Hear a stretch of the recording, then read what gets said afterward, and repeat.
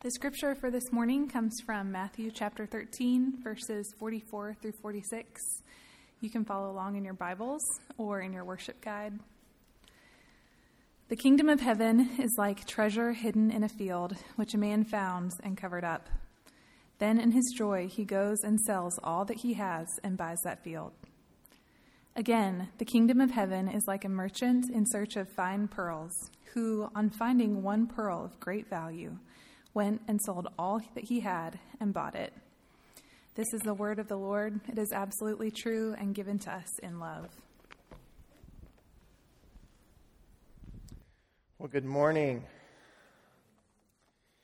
We are in our second week looking at different parables of Jesus. And as I mentioned last week, the word parable in the Greek literally means truths thrown alongside the road.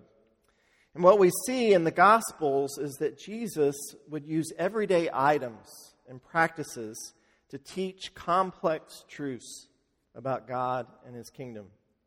Now, last week, for those of you who weren't here and all the women that were on the retreat, we looked at the parable of the seeds and the sower. And through this story, Jesus taught His disciples and the crowds gathered around Him that the kingdom of God comes through hearing. So take notice how you hear. We learn that while the earthly kingdoms come often through force and coercion, Jesus' kingdom comes through hearing the word of God. And in this parable, Jesus warns us not to hear the word with a hard heart, a shallow heart, or a divided heart, but instead to hear the word with an honest and good heart, delighting in it, so it takes root in our lives and bears fruit, and that we might persevere in our faith. This morning, we're looking at two interconnected parables. The parable of the hidden treasure and the parable of the pearl of great value.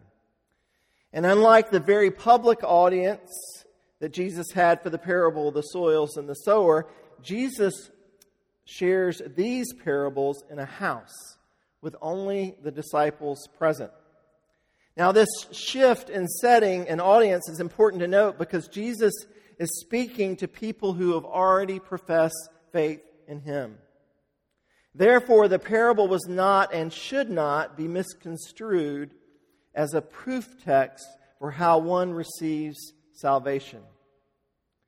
Jesus tells these parables to remind us of two things that I want us to consider this morning. And the first is the magnificence of the kingdom of heaven. And then secondly, the manner in which we are to receive the kingdom of heaven. Pray with me. Father, we're grateful this morning for your goodness to us. We're grateful for an extra hour of sleep. We're grateful for the sunshine and for a warm, cozy building to be able to meet in and worship you. Lord, you know our hearts.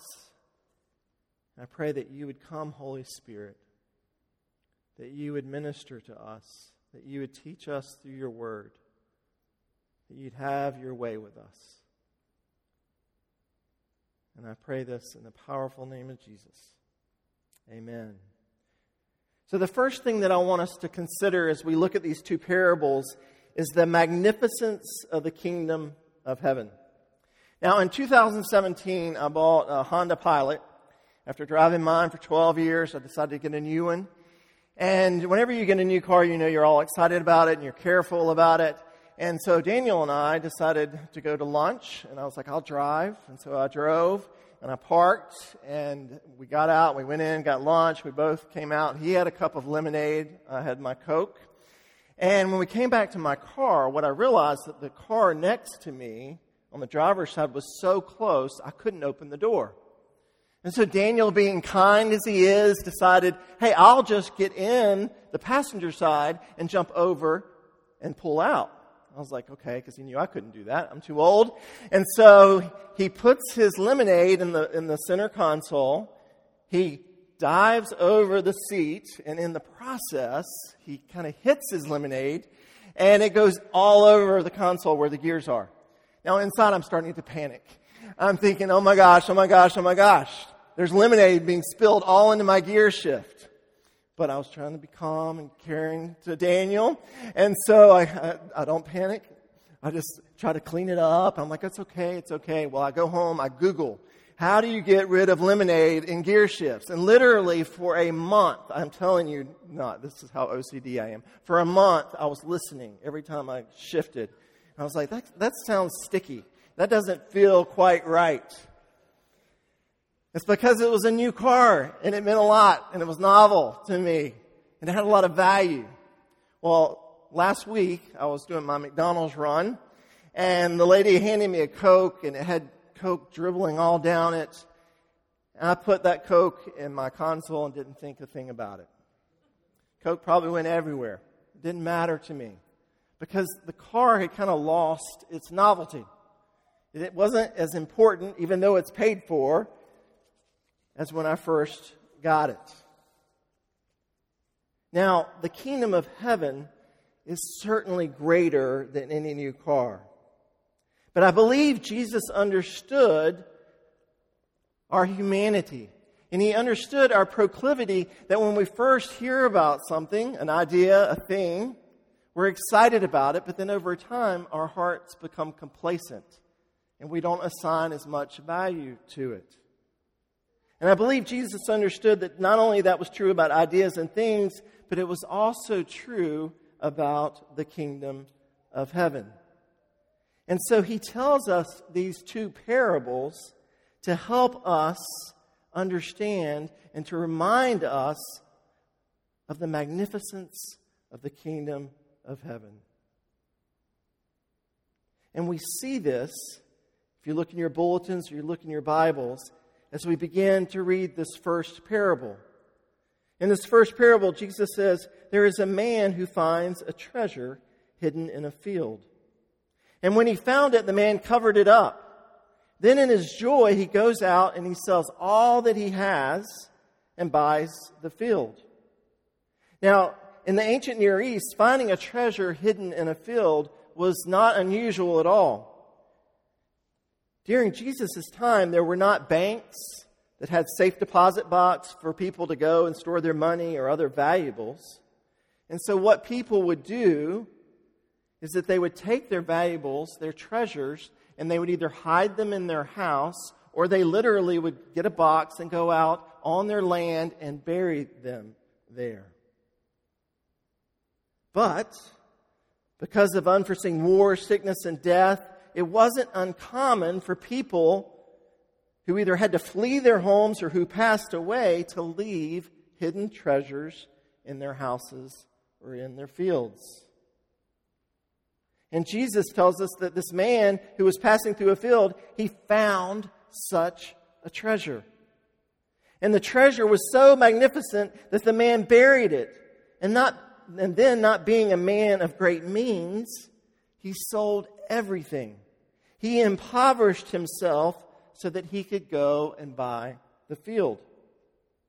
Now, let me pause here for a moment, because many of you are thinking, it's great and you know how incredible it is that this man would do this and go and buy this field. But, you know, he didn't tell the owner of the field that there was a treasure there before he bought it.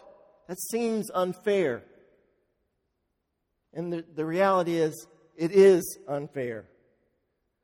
But when Jesus tells a parable, again, he's teaching it. It's a fictional story, and he's telling us this parable to get across this main idea of how we receive the kingdom of heaven. It is not a parable about business ethics. And so we can't take this literally.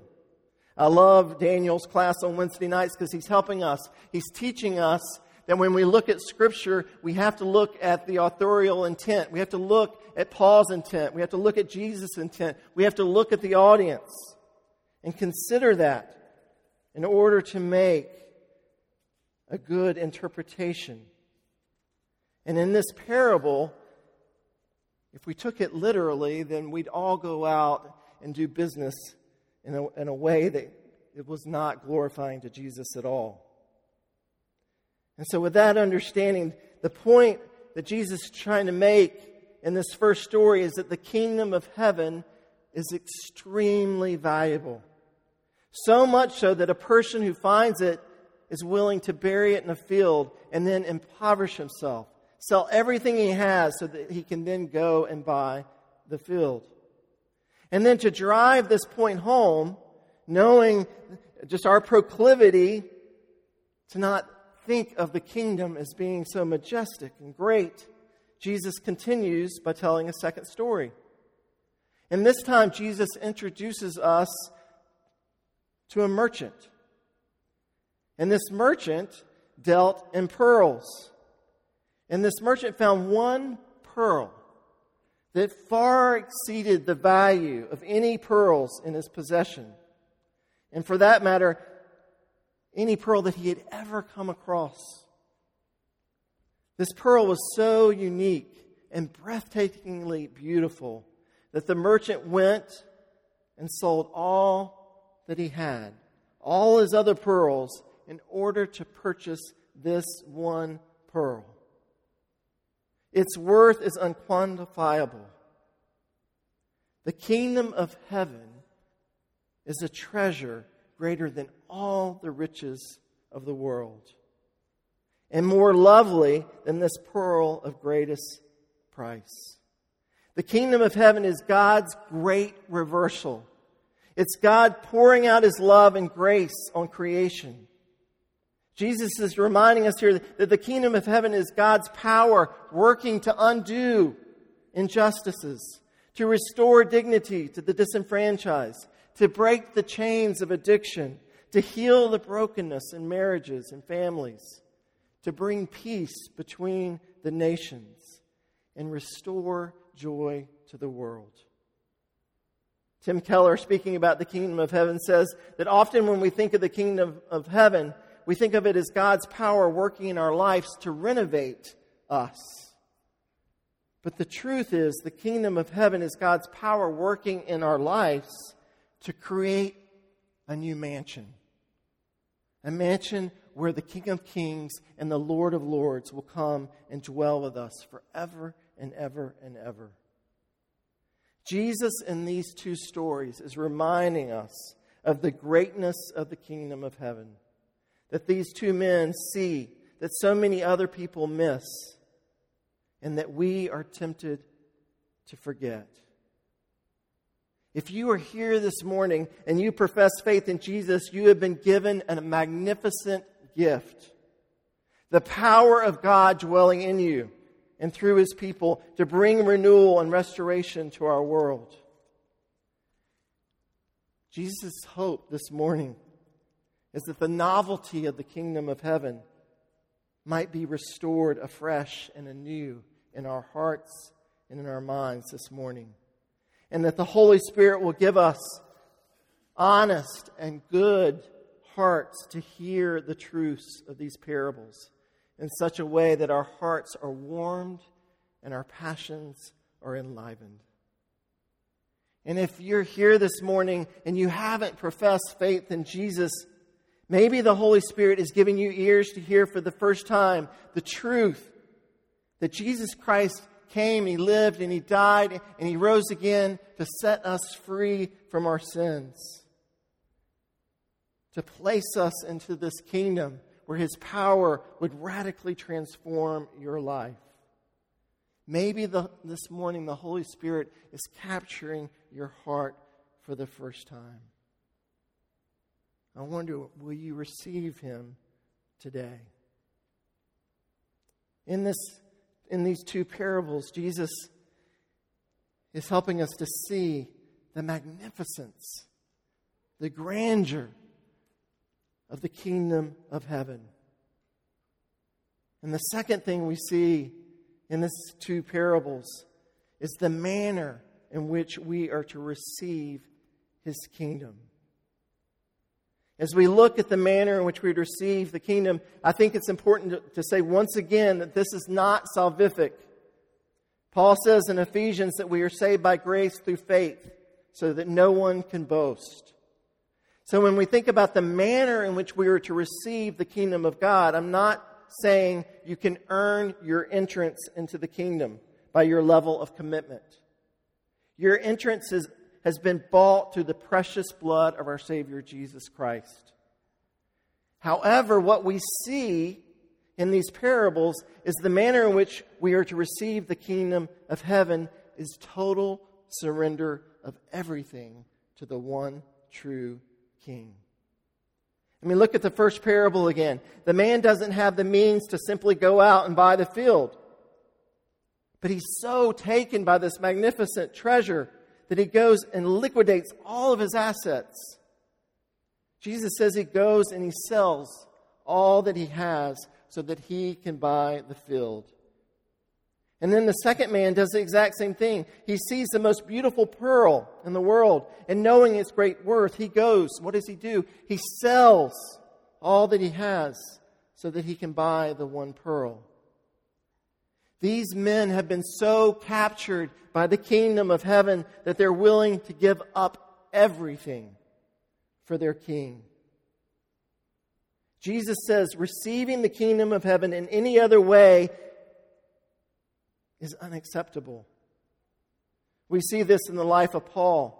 He writes in Philippians 3, verses 7 through 10, "But whatever gain I had, I counted as loss for the sake of Christ.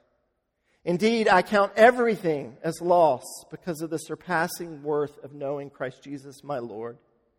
For His sake I have suffered the loss of all things and count them as rubbish, in order that I may gain Christ and be found in Him, not having a righteousness of my own that comes from the law, but that which comes through faith in Christ, the righteousness from God that depends on faith."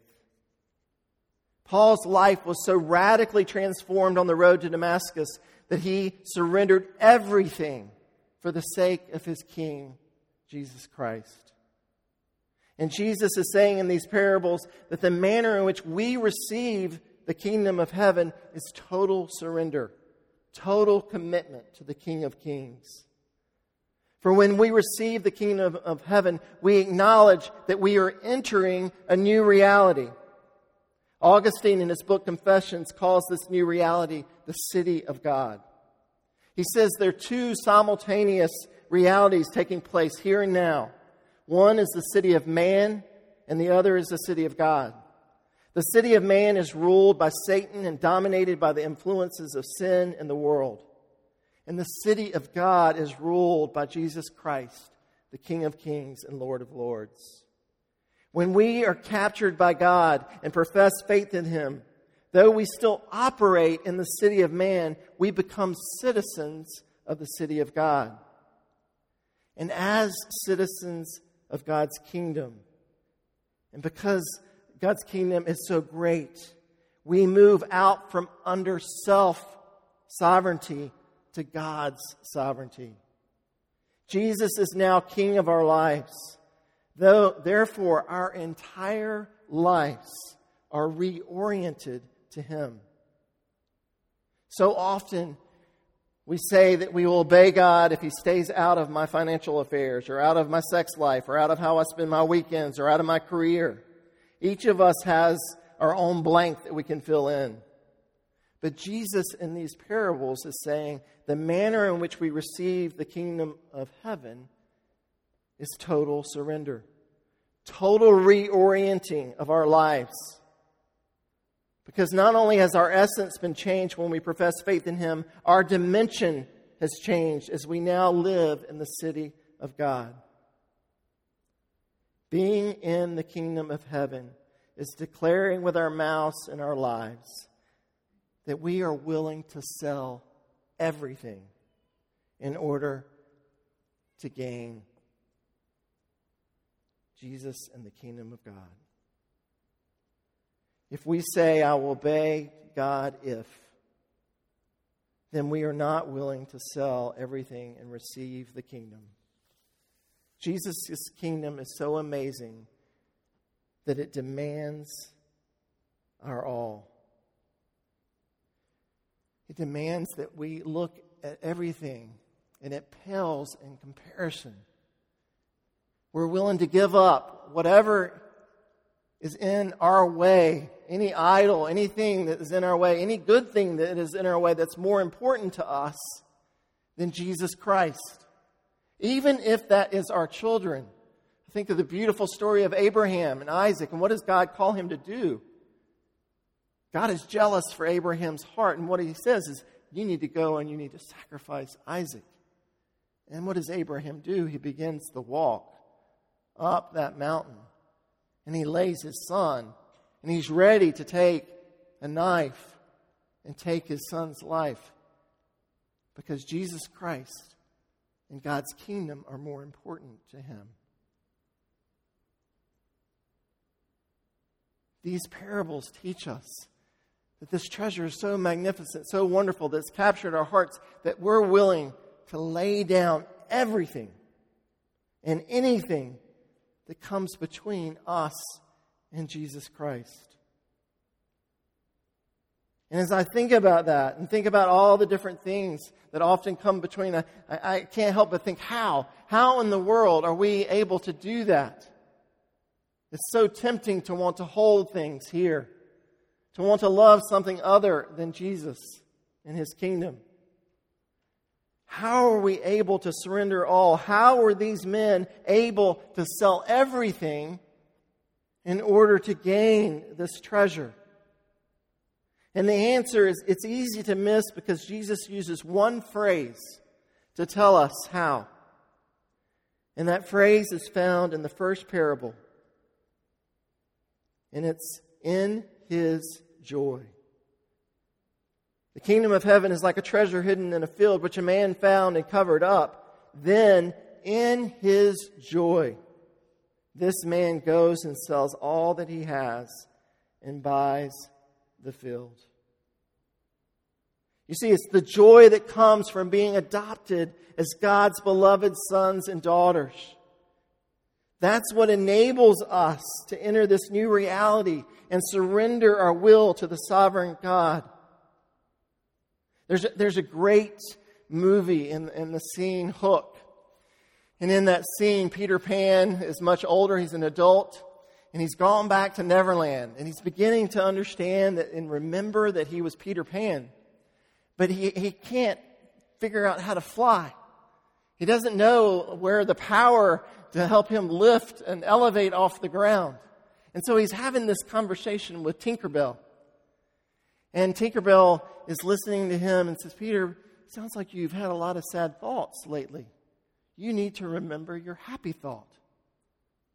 And he kind of looks at her and is like, what do you mean? Don't you remember? It's your happy thought that will enable you to fly. And then in that moment, Peter begins to remember the birth of his son.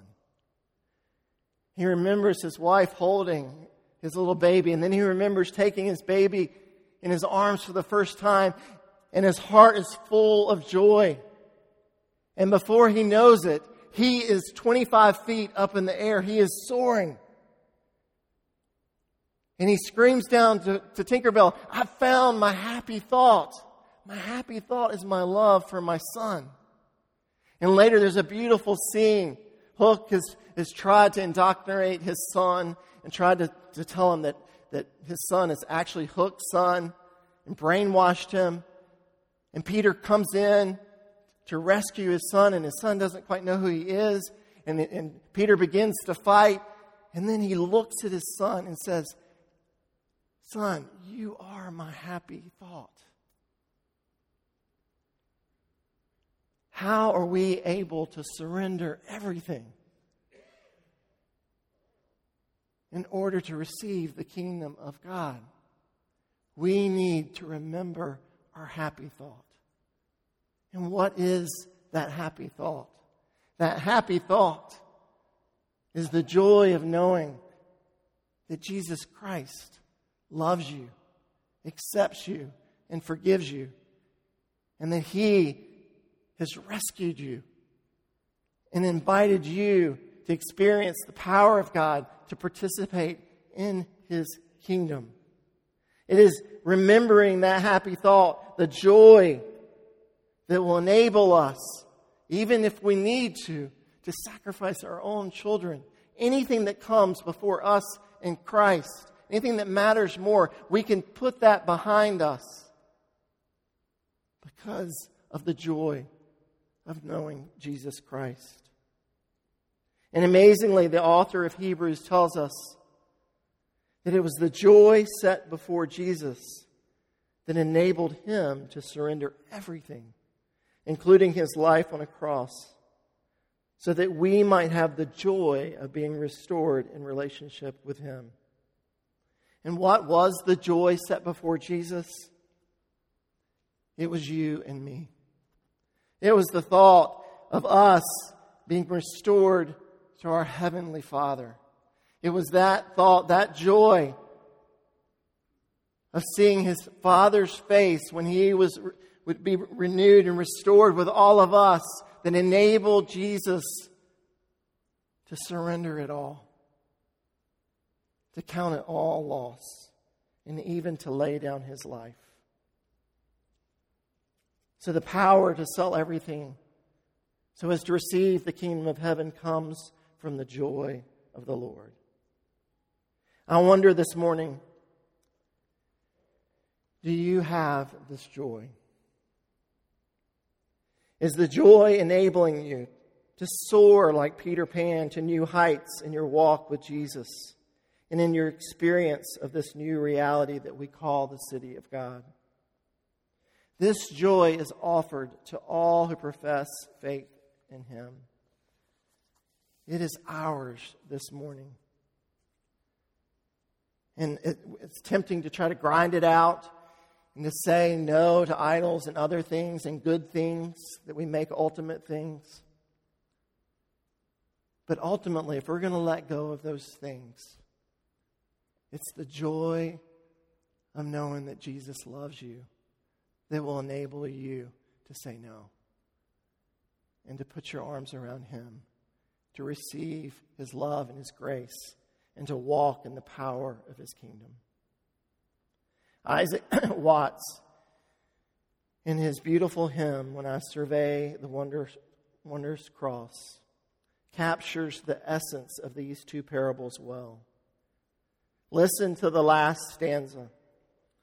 Were the whole realm of nature mine, that were a present far too small, love so amazing, so divine, demands my soul, my life, my all.